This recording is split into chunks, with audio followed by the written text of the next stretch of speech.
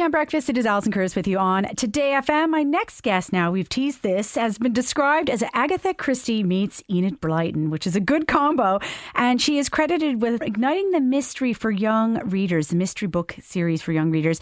Hugely entertaining series. We've got a couple copies in the household ourselves, and Murder Most Unladylike, and it sold over 100,000 copies in Ireland alone. There's massive following for you here, Robin. You've got a huge following in Ireland. How are you? Great. Thank you for having me. Not at all. So this is a series of books that you started a while ago, but I think if I could just jump right into it, I think the thing that I like about it is how inclusive you are with your characters and how diverse you are with writing your characters, which is a conscious thing that you're doing. Yes, it is. It really is. I think it's important. The world is so diverse. And I really want my books to reflect that as much as possible. I want my books to be almost as diverse as the world that my fans, my readers are seeing. And I think it's really important when you can see yourself in a book, when you can read about people like you and like your friends. And a lot of people have responded to the sort of the detectives from different backgrounds that I have. And I'm really proud to be able to do that. So Daisy and Hazel are your characters that you started with, well, that you have. Yes. So can you describe them just for anyone who doesn't know, for the people that aren't aware just yet, but also I want to know, did they come from anyone in your own past? So Daisy and Hazel are two girls who go to boarding school together in the UK in the 1930s. Daisy is very posh and English. She sounds and looks like somebody from an Enid Blyton book, blonde, blue-eyed. Hazel comes from Hong Kong. She's Chinese. She's the only Chinese girl at her school, and she's quite sort of shy and unconfident, and Daisy is very sort of boisterous and confident. And I think they make the perfect pair. And they have solved a lot of murder cases by now. They have. They've solved quite a few. But were they parts of yourself, these characters, or people you knew? I think everybody that I write about is a little bit to do with me. But they're really based on groups of friends that I had when I was at school. I knew a lot of Daisies and I knew a lot of Hazels in terms of background, in terms of character. And so I think that's why they seem very real to my readers, because they're very real to me. I'm thinking of real people I love when I write about them. And I think that's very important. It's funny too, because I didn't go to a boarding school growing up, but two of my best friends originally from Tokyo did. And I grew up in a town called Kingston, Ontario, and they were in Toronto. So we always kind of went back and forth. And it was a real eye-opening experience to get into that boarding school kind of culture. And there was the element of like creating narratives and solving things as well. Is that just a thing? Boarding schools are so enclosed. They're this sort of totally separate part of the world. Yeah. And you do get your own culture, and you do sort of go off and do quite strange things because yes, you're not able to go out and do other stuff. So you get very focused on the people around you, of the sort of small mysteries that are happening. Of course, most boarding schools don't have murders, but mine, Deep Dean, does. And what about like the 1930s, the setting for 1930s? Like a couple of books my daughter and I have read have been based in and around that time period. Is that like a golden time for you? It is. That's the golden age of crime fiction, and I'm a huge crime fiction fan. I love Agatha Christie, Dorothy Sayers, Ngaio Marsh. So I wanted to write books that recalled that time period. And of course, setting it in the 1930s is a way of doing that. And I just think it's such an interesting part of history. I love history. Yeah. And what about like girls solving? Like that's also a really positive theme. Yeah. I think the wonderful thing about children's crime novels is that kids get to be the detectives. They get to be in control. They get to solve cases, and they get to, sort of tell adults what to do. And that is so powerful. It's so different from the real world where kids are controlled by adults. But kids love that fantasy of being the powerful one. And in my books, the kids are heroes. They get to solve the case. They get to send the wicked adults to prison, which is, I think, the dream. A total dream. Will you tell us about the most recent book then? So this is the beginning of a sort of new spin-off series from my Murder Most Unladylike Mysteries. This one is set not in the 30s, but in the 1940s, set during World War II. They are still murder mysteries, but they're also spy novels. And the first book is called The Ministry of Unladylike Activity. And it's gorgeous out looking. now. It is, isn't it? Beautiful red cover. It's beautiful. So the stories, you've moved it into a different decade. Does that mean you had to do so much research around that time period? I did. I know the 1930s, the 1940s. I know what I was taught, but I had to do a lot of research to sort of find out what was really going on at that time and sort of what the deeper story was. So yeah, I had to spend quite a lot of time researching before I could start writing. What about the kind of the psychology of solving, like being like spy novels? Was that a completely different thing as well? It is. I mean, because I've only ever written about, murder mysteries before, sort of not, without spies added. And spying is just this extra, sort of much bigger fun level stage, where some people are spying for their countries and these secret sort of moving around. So that was really fun. And that was kind of expanding my world and expanding my writing in an interesting new way. Do you think it's really important? So I have an 11-year-old and I've mentioned her quite a bit on the show, maybe too much. But do you think that it's important, and it kind of goes back to the original thing we were talking about, that she was slow to kind of get into books and she got into graphic novels. Actually, Heartstopper series was the one she really got into. Yeah. Whereas I think with your books, like they're novels. And do you think it's important, again, that there's something that sparks in them that they're like, I could do that, in order to get them into the books? I think so. I mean, I think that the murder mysteries, mystery stories are so exciting. And I do know that people who are sometimes less interested in books have picked them up and love them. I love that we've got them all on audiobook, so people who listen in audio more than reading can read them.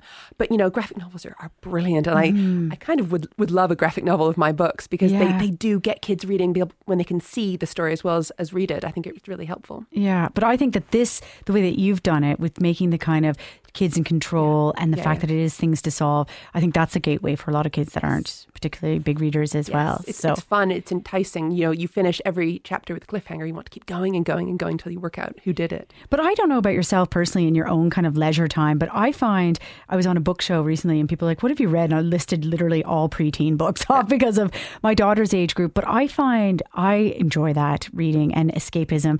Obviously, you probably read adult books as well, but would you be drawn to other people in your area, basically, your age group? I read a lot of children's fiction, and I think that it's so good. It's so engaging. I think the wonderful thing about books is you can't be too old for a good book. You can be too young. I do think that probably you shouldn't read my books until you're about sort of 7, 8 plus. Okay. But you certainly can't be too old.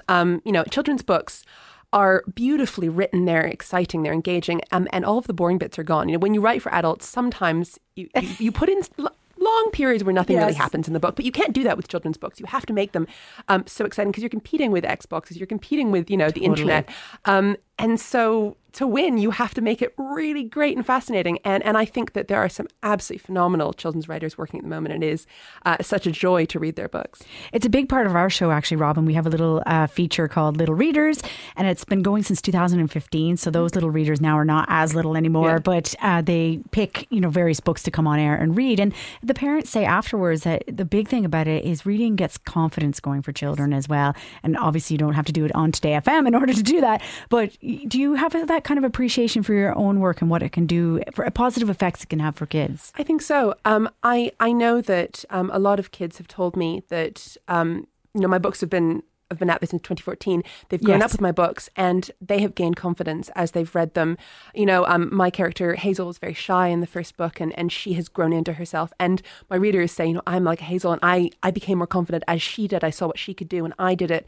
I also know that, really, both wonderfully and sadly, at the beginning of the pandemic with the lockdowns, kids were able to read my books and kind of, sort of take a rest from the world in my series and my world. And that really helped them. I'm hearing that a lot as I'm sort of out on the road again. And that is, it's so wonderful, so humbling. And I think that's the unique power of what books can do. You can just really rest in those wonderful worlds. I think it is really powerful. And actually, it's funny you're saying that, because I think that that's when I read so many more books, or had the option to, but I chose young author books, like YA books. And I think because their level of escapism is just that much greater. Exactly. I read a lot of murder mysteries. I reread murder mysteries that I loved, because I wanted that comfort of knowing what was going to happen, and this very sort of set story. And I couldn't really focus on new stories. I was just I was rereading and rereading. There's a comfort in that. Same with shows, I suppose, as well. So it's brilliant. Ministry, on Ladylike Activities of Robin Stephens. And it's, again, I know it's visual and it's radio, but I love the illustrations. The cover itself, no one would walk by and go, I don't know what this is about. I know. It looks, I've got my 3 heroes. I've got May, Eric and Nuala on the front cover, looking fantastic, looking like young detectives. And I really hope that people will pick it up if they like spy stories, if they like murder mysteries, and if they like World War II historical. Will you tell us about this other book, because we're going to do a competition soon. So tell us about this one in particular. So the Ministry of Unladylike Activity takes place in 1940. And I have my main character, first main character is May Wong, who really wants to be a spy. She wants to join this ministry. But when she goes to try to do that with her friend Eric, they're turned away because they're just a bit too young, the adults think. So they decide they're going to go and prove that they're amazing spies by solving the case of who is sending secrets to the Germans in a British country house called Elysium Hall. When they get there, they meet Nuala, who is there with her British family. She's half Irish, half English, and grew up in America. Nuala, yes. And they all clash until one day there is, of course, a terrible murder. And they have to work together, sort of overcome their differences and not just work out who's sending secrets to the Germans, but who the murderer is in Elysium Hall. So it's a very action-packed book. And finally, before I let you go, for your writing process, I mean, you have a brand new person in your life, like your mom. Is she number one? So yeah, I mean, I think I've lost time in a way because I'm parenting when I'm not writing. I've certainly lost, thinking time and sort of that invisible part of writing. So I have to be much more focused with sort of when I'm writing.